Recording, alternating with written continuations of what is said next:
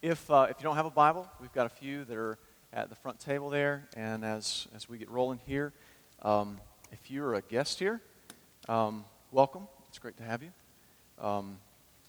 We're walking through the book of Ecclesiastes, and we're starting Ecclesiastes chapter 3 today.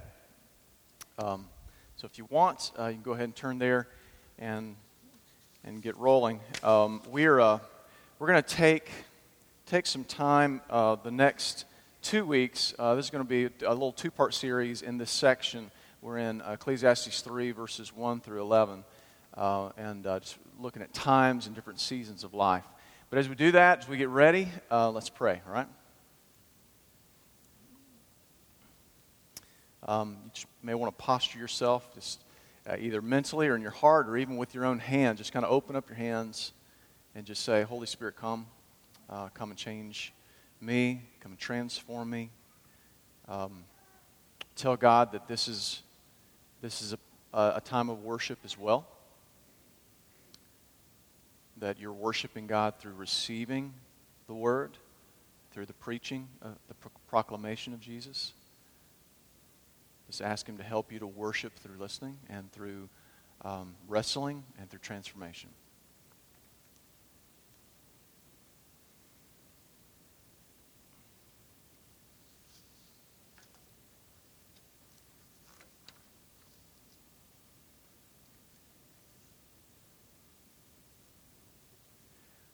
God, I declare that the Bible is the only sacred text that there is. There is no other. It is the only manuscript from outer space, the only one that speaks a story that existed before a universe and that will continue on even with a new universe or heavens, earth, however you're gonna make that, Lord, but it will continue on forever, that we're right in the middle of history, and all of history is His story, pointing to Jesus. And so, Lord, we thank you for that. God, I present myself before you today. I'm just a man, and Lord, I can't change anybody's heart, Holy Spirit. I ask you, Holy Spirit, you come and change me first. Start with me. Help me with further repentance in my life. As we talk a lot about not being in control and understanding you're in control, God, please change me. Start here. With my friends that are here, my family that's here, brothers and sisters in the Christian faith, God, may you do a great work within us, Lord. Thank you for the kids that are upstairs and the discipleship that's going on there, even the babies that are being rocked with the love of Jesus and having prayers prayed over them, God. Bless them. For other churches that are meeting in our city, Lord, they're Christian, gospel-centered churches, God. May you bless them. May you raise the water level. May there be conversions to Christ all over our city. And we ask for that even here, God, in this building today. And among our groups that meet throughout the week, God, we pray for conversions. And we thank you, God, for our friends that we're walking with that are not followers of Christ yet, but they're going to be. And we lift them up and ask that you would continue to move them along spiritually, Lord. So bless them. Bless this time in Jesus' name. Amen. All right, Ecclesiastes 3, verses 1 through 11. For everything there's a season and a time for every matter under heaven, a time to be born and a time to die, a time to plant and a time to pluck up what is planted, a time to kill and a time to heal, a time to break down, a time to build up, a time to weep and a time to laugh, a time to mourn and a time to dance, a time to cast away stones, a time to gather stones together, a time to embrace and a time to refrain from embracing, a time to seek, a time to lose, a time to keep and a time to cast away, a time to tear and a time to sow, a time to keep silence and a time to speak, a time to love, a time to hate, a time for war and a time for peace. What gain has the worker from his toil?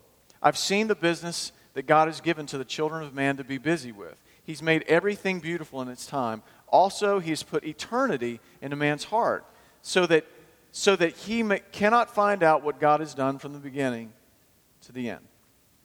So, the teacher, the preacher, I'm calling him Solomon. You could call him professor, philosophy professor. He's pointing to a God who's in control and does things very well. And that is the place that we get to anchor our lives when we go through these different times and seasons. The first 2 chapters of Ecclesiastes up to this point, basically, the professor said, you cannot find meaning in life. Life is meaningless. No matter where you go, where you spend your time, what you try to gather, what you try to do, you will not find meaning there. It doesn't mean that there's nothing good in it. It's saying you will not find real meaning there, ever, ever, no matter how hard that you try. And in this chapter, and again, this week and next week, we're going to talk about this, is he's telling us you cannot control your life. So the professor, the teacher, is slowly dismantling our delusions of control in our life. And this is very offensive, but it's actually a gift to us. When we can come to that place and we can see it right in front of us and we say, okay, I give up. I raise the white flag. I realize I really am not in control. Because if you're like me, you might know a portion of it, but you just keep trying and trying. You try to become the master of your destiny. And the harder you try, the harder you fail, right? At least that happens in my life. And so it's a gift. It's offensive. It's something you stumble over. But it's a gift to us. Solomon does not give the ethics behind each one of these things, the contrasts with one another, but he proposes them within the construct of life.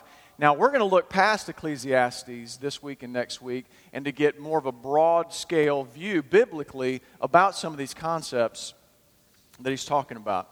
He gives us 14 different contrasts in these verses here, from extenuating consequences from the outside all the way to inner emotions. So this week, first we're going to talk about kind of the bookends to life, of birth and death, of mourning and dancing and weeping and laughing. And then we're going to talk about a few others and about how when we understand, when we anchor ourselves to God, that's the fetter that we attach ourselves to, His grace and His sovereignty, then we're able to understand how do we cast away, how do we gather, how do we break down, how do we build up, how do we plant, pluck up, tear, sow, keep, cast away, seek, lose, embrace, and let go. The next week, we're going to hit some areas that I want you to ponder this week. A time to not only to heal, but a time to kill. I mean, what does the Bible have to say about killing? Not only a time to love, but a time to hate. You know, does that seem counterintuitive? Does that seem unbiblical? It's not. There is a time to hate. A time for peace, but also a time for war. We're going to talk about that. Even go to like Augustine and talk about what he talked about is what is a just war, what's an unjust war. And then we're going to talk about when it's time to speak and when it's time to shut up, because we all need to do that as well. So take a look, first of all, at verse 1. For everything there's a season and a time for every matter under heaven. Under heaven there is it's a very naturalistic phrase that you don't have to be a believer in God or in Jesus Christ to understand these are the things that happen in life. You talk to anyone, you talk to a Buddhist, you talk to an agnostic, and they're going to say, yep, this is life. This is what happens. And so he just kind of walks us down in it. This is normal life. This is what happens to you. Part of it is the decisions and the actions that you choose, and the whole of it just saying this is life. So seasons and times, what does Solomon mean by seasons and times? When you hear this word times, what I want you to do is I want you to just think of as circumstances, the things that happen in your life, the stuff that happens. And when you think of seasons, it's not just a time that happens, a certain circumstance, but this is something that's going to be more ongoing in your life. For instance, some of the different seasons in your life is being a child, being a single. Some will move to marriage, and marriage, no kids, which is a different season than when you're married and you have your first child. And then if you get to a point where you have multiple children, it's a completely different season, moving from one child to having multiple children. In fact, you can even break those down. The season of just Blake versus Blake and JP, I remember once we had cross number 3, it was so difficult. Going from 2 to 3 is right, Luke? Yep, you understand. It's a big deal to move past 2 to 3, and then honestly, I just want you guys to know, if you can get 3 down, you can do 4 or 5. It's 4. It's 4. By the time 4 comes, they start helping at that point. So if you hit 3, a lot of people they stop at 3, and that's understandable too. But those are different seasons in life that people have. Other seasons that you have when you become an adult and your adult parents are alive and well. They're very healthy. But then a different season is when you're an adult and your adult parents are declining in their health. And they get to a place where they start leaning on you and they need you. Then it's a whole other season when you start losing or have lost all of your parents. A complete different season of life. And it's important, and we're going to get to this at the very end for you to process. And we talk about the Christian life through our values at Sojourn Church is about Jesus, community, and mission. And I'm telling you, the season of life that you're in is going to nuance how you view Jesus and how you live out in community and what your mission is. And that's okay. It actually should influence it. And things will change as your seasons of life change. And one of the most important things to do is to not fight against the season of life that you're in, but rather say, God, how can I be most efficient and effective in the season of life that I'm in? Another season of life is you just think about destiny and what you're being raised for. And students, you're going to be right in the middle of this first one, 0 to 20 years. It's kind of your foundations for life. When you're being invested in spiritually and mentally and emotionally, socially, physically, where you're developing habits, good and bad. The foundations are being built. 0 to 20. 20 to 30, these are the years that you'll probably find and establish your career or your calling in life. 30 to 40 is when you step into a place of effectiveness in your calling or in your career. Because many people, they've figured that out and they've got established, and then they're pressing forward from 30 to 40. 40 to 50 should be years in which there's great effectiveness, but what you're doing is really starting to give it away. You're starting to share it. You're trying to build up your teammates, people that you're in a calling with, people that you're in a vocation with, that you're trying to help your other teammates as a leader.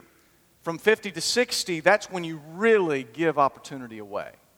That you're giving it away. It's like, okay, I'm slowly starting to move out of the picture, and I want to see other people succeed in a great way. So you're really giving it away. 60 plus, that's when you're pouring into those that you've passed the baton to, and you're still very active. However, it's a place of legacy. It's a place where it's like, I want to give to the next generation. I don't want to hold on to maybe a baton that's not supposed to be in my hand anymore, but rather I'm going to become a great coach and a cheerleader for those as I've passed it on to others. And it's one of the reasons why in Sojourn Church, we have had just so much youth in our church, but we're asking God, give us the full gambit. Give us the folks to where that will bless and give this way and appreciation to those that are older and just investing in one another. In our lives, in the season of life that we're in, think about your season of life as being a surfer. That you're out in the water. And I don't know if you've seen surfing competitions. It's fantastic. I've boogie boarded on small little waves. I've never done a surfboard except for I got behind a real nice boat one time that had a wake surfing board, and it was about a 3-foot curl, and I was able to do that, and that's pretty amazing because it's an eternal wave. But if you're out in the ocean, you have to wait for the waves, and if you're out there and you fight against the waves, you will never surf. You're just going to be out in the water as shark bait. It's not until you say, okay, that's the wave that's coming in my life. It's coming to me.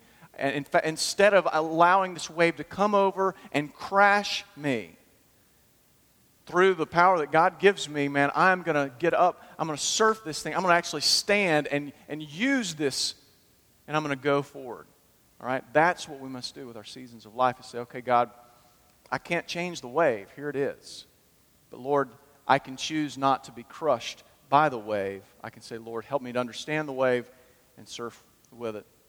So don't fight it. Have you guys ever heard somebody that you, or maybe you've even said this, somebody say, how are you doing? It's like, well, doing pretty good under the circumstances.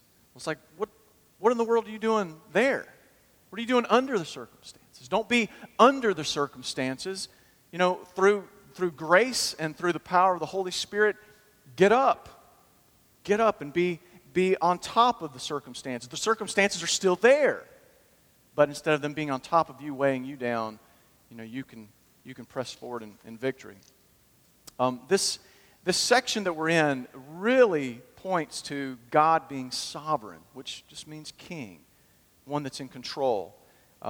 D.A. Carson said, this section is to call us to a view of God's sovereignty, which both reassures and yet sobers the reader. It reassures us because of God's control, yet it sobers us because God's control remains mysterious. Why? Because we're in a broken world.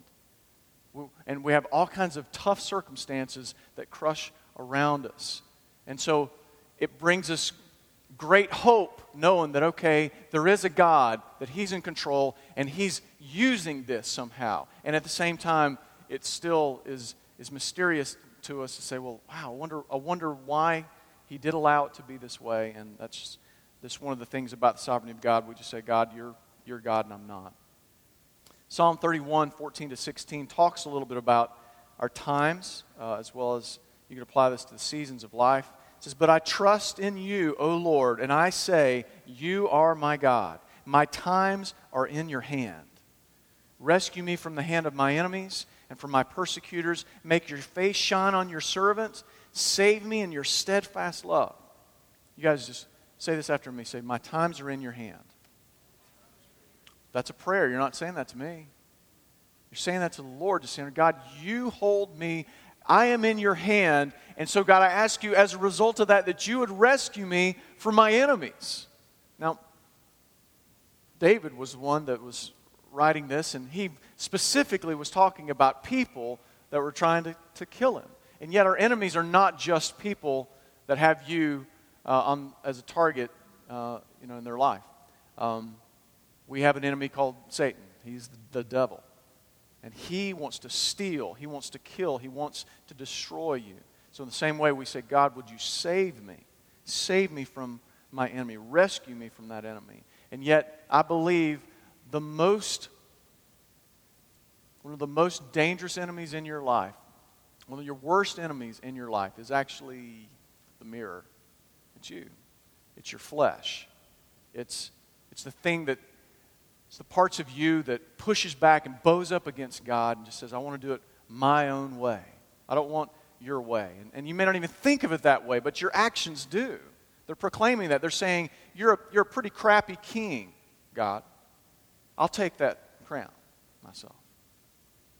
So part of the things when you saying, rescue me from my enemies, you need to say, God, rescue me from myself. Rescue me. Because I know my heart, and it's desperately wicked without Him. Verse 2. A time to be born, a time to die, a time to plant, a time to pluck up what's planted, a time to kill, a time to heal, a time to break down, a time to build up, a time to weep, a time to laugh, a time to mourn, and a time to dance. We're just going to pull some of those out. We'll leave some of them for next week. We've got these bookends that we see in here of birth and of death. We see talk of weeping and of laughing and mourning and dancing. And in some ways, the weeping and the laughing is something that's done privately, and mourning and dancing is something publicly. And so it's like, no matter what the circumstances are, there is a way that it's going to affect you and a way that you express that's going to be privately, and part of it's going to be publicly in your life. Sorrow and joy are contrasted here And Dwayne Garrett, who wrote one of the commentaries that I've been studying, he said, as far as sorrow and joy goes, without one, the other is unrecognizable. And though I would just choose for there just to be birth and for there not to be death, I would just choose for there to be life, and healing and joy, and I would never choose the end. But honestly, you run the same risk as those who spoil their kids with lots of money, or you don't have to have lots of money. Sometimes you can spoil your kids by just never saying no. Just say, you know what, man, I don't want to harm their ego. You are harming their ego if you never say no to your kids. You're destroying your kids. And so to say, all right, when you only have freedom, so to speak, when you only have your way, when you only see life, you actually don't appreciate it. It's not until you see the contrast. It's not. I mean, have you guys mess around with your photos, with Photoshop, or just, when you take a picture with your camera or with your phone, and sometimes it's just all washed out because it's all light, or sometimes you took it and it was so dark and there was no flash, and you look just like, I can't tell if there's anything there. Why? Because there's no contrast. You can't tell.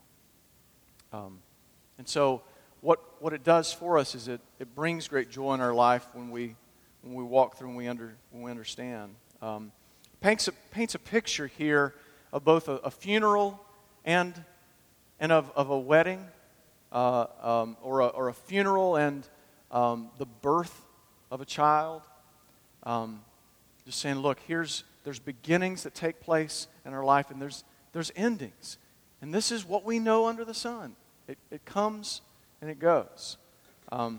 Hebrews 9:27 says this: just as it is appointed for man to die once, and after that comes the judgment. And so the Bible is telling us, look, death is something that's going to come to every person. Now, it gives us some extra information there that is vital, that especially if you're one of my friends in here and you're not a believer in Jesus Christ, you've never come to a place of faith and surrender to Jesus Christ, is for you to know that there is a time coming that when you die, that you will stand before God. And your rejection of the Lord or your surrender to the Lord is going to be the only things that will dictate what happens next in your life. But count on this. The day is coming when the King of the universe, His mercy will end. Because if you're not a believer in Jesus Christ, every moment you have, every breath that you have, every day you have is a gift of mercy by which God said, I'm giving you another day. I'm giving you another day. I'm giving you another day. Well, here's another day. And I just say to you, if you're not a believer in Jesus Christ, sitting here today or listening to this, I'd say surrender. Don't count on your next day.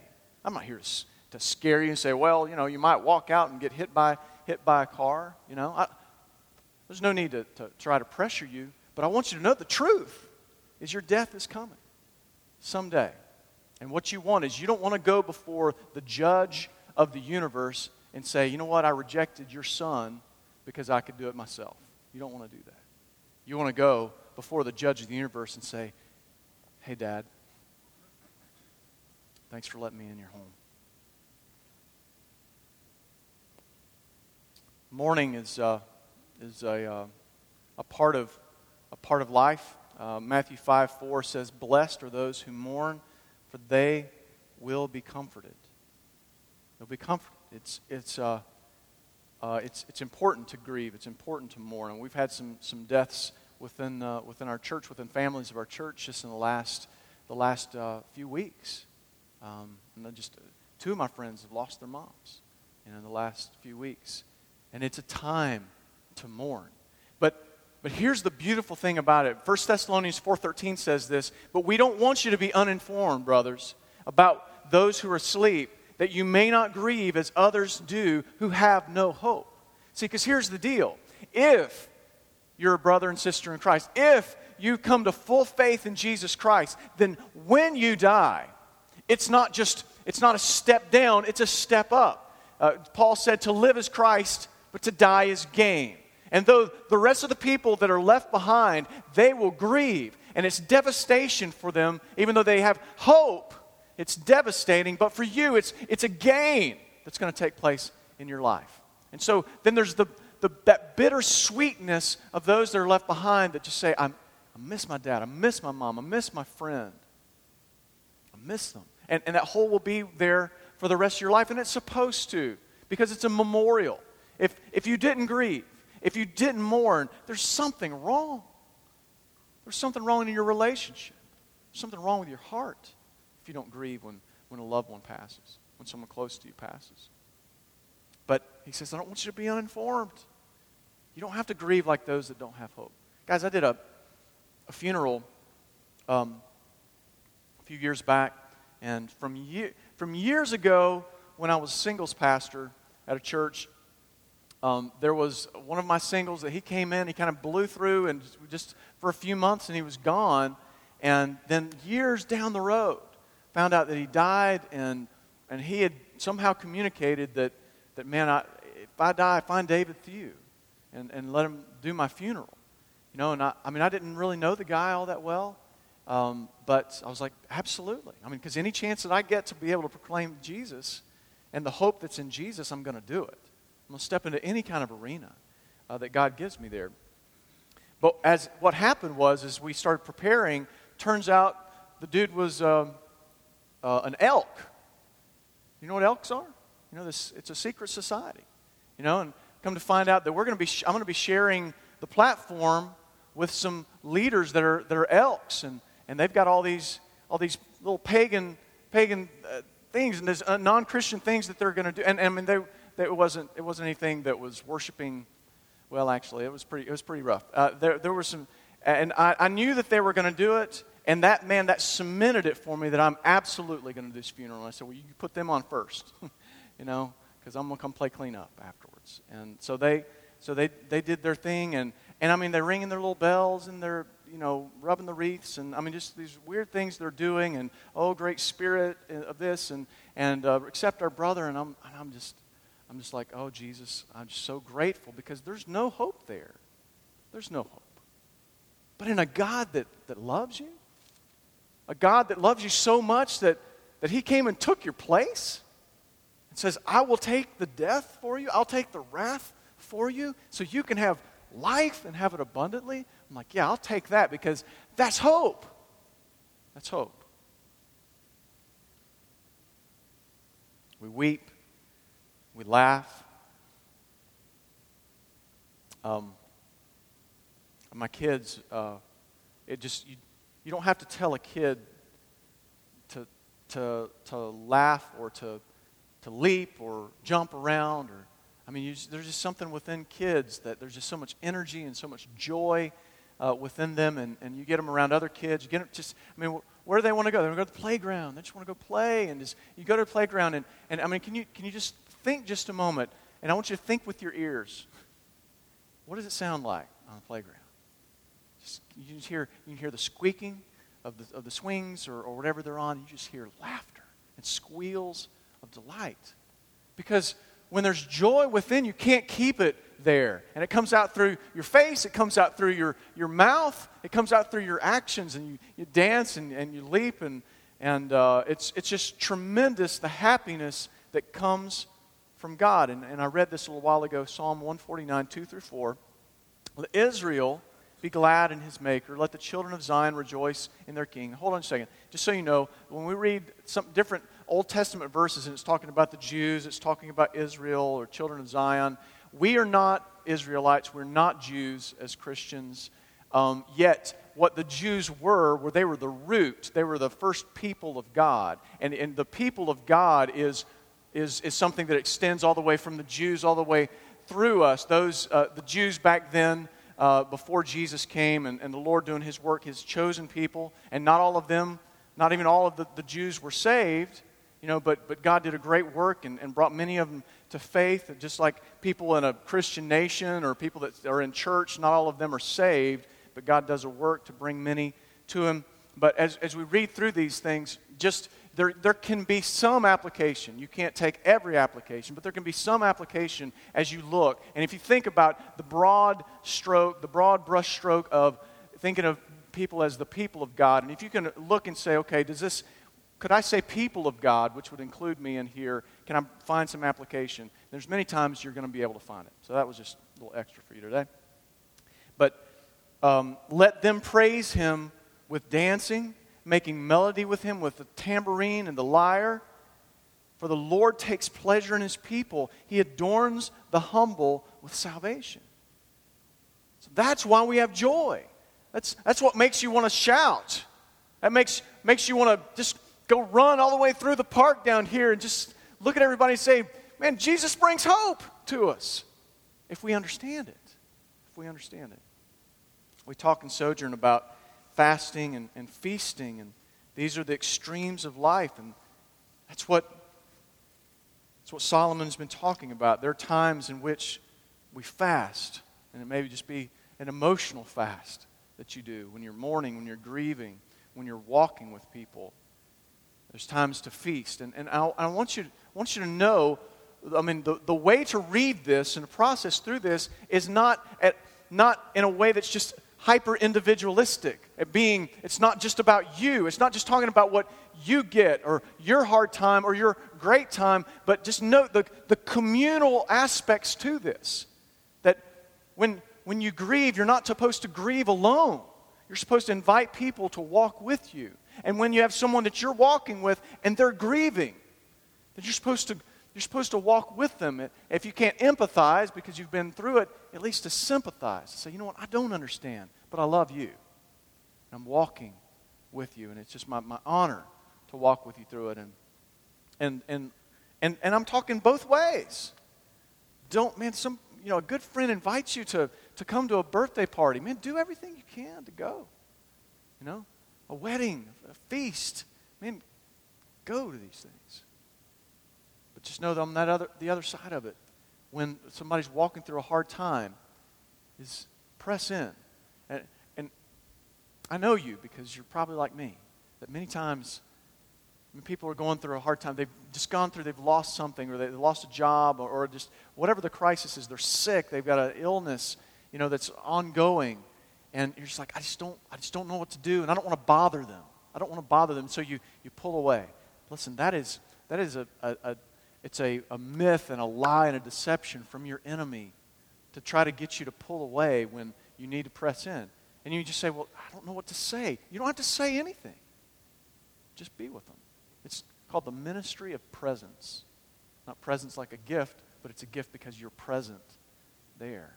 And so, and what I've tried to do, there's a friend just recently that I asked him, I said, I want to make sure that I give you the space that you need, but I don't want to miss the opportunity to be with you. Will you help me? Will you just speak into that? And honestly, they will. So don't just pull away. Just talk to them and say, look, this whole difficult thing you're going through, it makes things awkward, but I don't want to be awkward. So just, will you tell me how can I serve you? How can I love you? How often would you want me to contact you? How often do you want to go grab some lunch and just listen and talk and process it through? And so as we look at these bookends and we say, okay, all right, the birth, the death, and then the results of that, the way we weep or laugh to it, we see we can't control those things. So, well, you can kind of control when you have your baby, right? Got people that start, they put a date down for their C-section or whatnot, which I don't recommend that you do that. Let the baby cook for the right time, and it's going to be all right, okay? But just trust the Lord with those things. Just know, you didn't control. You weren't the one that made the child. You were co-creator in it, but just in the death as well. We cannot control these things, and so we look back. And those are reminders. And they come along in your life every few years where it hits you really close, but every year it'll hit you at least by a degree of separation with other people that you know. And it's reminders to say, my goodness, I am not in control. I'm not controlling things. And so if we accept that God is sovereign, that He's in control, and that you're not, it'll change the way you do the following, the way that you cast away or gather, the way you break down or build up, the way you plant, pluck up. So let's walk through a few of these. There's a time to cast away. There's a time to gather. There's a time to plant. There's a time to pluck up. Those two things go well together. As you just think about what it means to start something, and maybe from a farmer's perspective, there's a time to plant seed. There's a time to water. There's a time to harvest, and then strangely enough, there's a time to demolish and to start over. There's all kinds of different ways of going about that. There's some different fields out there that actually will burn the field, after I don't know if it's every season or if it's every few, but then it puts nutrients right back into the ground as far as fertilizer.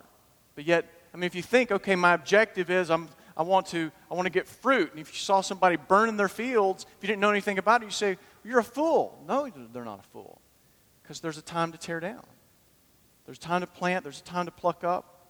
There's a time to gather. There's a time to cast away. And even relationally, that one has some sense to it, where most of your life it's about being an inviter. It's about, you can't have everyone in your life, but there are a few people that God's going to call to walk closely with you. And we're to continually be doing this. Say, you know what, come on, come with me, walk with me. But there are times in which someone is destructive to themselves or destructive to others, and you do everything that you can to try to help them, protect them from themselves. But if it comes to a place where a person refuses to protect you by changing, then there's a point in which you say, I can't allow this, and so therefore if you choose the path of destruction, I must push you away. I must cast you away. There must be some distance. I must love you enough to get a buffer between you and the ones that I love and the ones that you think you love, to make sure that you don't destroy them before you come to a place of repentance.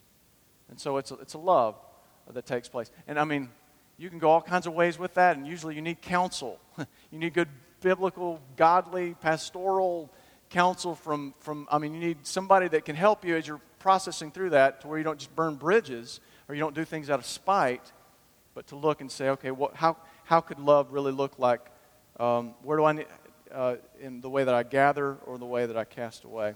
There's time to embrace. There's a time to let go. We're not going to spend much time on this, but really this was sexual in context. This was talking about there is a time. There's a time to make love. There's a time to not. And that's very important within the context of marriage, of physical intimacy, that it's in its proper place. Time to break down. There's a time to build up. Back then, this is something that probably had more of a larger socioeconomic picture attached to it, to where talking about just buildings and walls and even nations. There was a time for things to be pressed into, but there's a time for things to end. Just give you an example quickly. I believe this century is going to be. It already is on its way to just tremendous heights and fruit in the planting of churches around the world, but specifically even here in America. But alongside with that is there's going to be the need for a lot of funerals of churches, okay? Because churches are not buildings. Churches are people, right? And a church is not an organization. It's got organizational structure to it, or it should, but it's an organism. And all organisms have a life cycle, and they all have a death as well. And there are some that in counseling, and I've talked with some, and I'm hoping in the decades to come to be able to talk with others, to be able to say, what if you reinvested what God has done and the resources and the wisdom, and we started a church in this building. We took this campus, and you guys came in and just continue to provide wisdom through your age. But go ahead and bring new life, because I don't know if you know this, but there's just all over our nation, there's all these empty church buildings, or some where there's just a handful of people because it's just dead. And so, man, what could happen if the Lord took that and reinvested it within church planting? There's a time to sow, a time to tear. There's a time to keep. There's a time to cast away. There's a time to seek. There's a time to lose. In verse 6 that talked about this, a time to seek, time to lose, a time to keep, time to cast away. This really helps us to know that we keep nothing. Somebody said it. Say, we keep nothing. When you're done, you keep nothing. Then when life's over, you keep absolutely nothing. I mean, what is it? What do you have right now in your life that you presume will be with you till you're 90 years old? There's probably a lot of things that you think, including people that are around you. You know what? It's not going to look the way you think. If God allows you to be 90, there's going to be all kinds of things that'll be taken away, that the seasons will end in them. Now, here's where I want to press in, and as we come to a close this morning, is to know this: the heart is an idol factory. And somebody, I don't remember who gave that quote, but the heart is an idol factory. And so if you think about what is the thing or the person that if you lost it, your life would be wrecked, what is that thing? What is that opportunity? What is that goal? That if it was gone, that dream, that your life would be wrecked. Whatever that is, it's an idol. It's something that it may be good, but you've taken a good thing and made it an ultimate thing, and therefore it's an idol in your life. And you need to put it back under the sovereignty of God. I pray that God gives me till I'm 90 with Danielle. But I don't know. I pray that we go at an old age before our kids and grandkids go. But I don't know. You don't know how long the person next to you is going to be with you. What if instead of you anchoring, have that fetter attached to that person or that dream, you attached it to God and just said, God, I trust you, and I pray that you'll help me not take for granted the gifts that you've given me, and that I'll appreciate them the way that you desire me to. Because if you would come to a place of despair as a result of not grief or mourning, that's supposed to be. But what happens if it's gone? Is it a good thing that's an ultimate thing? Lord, I pray that you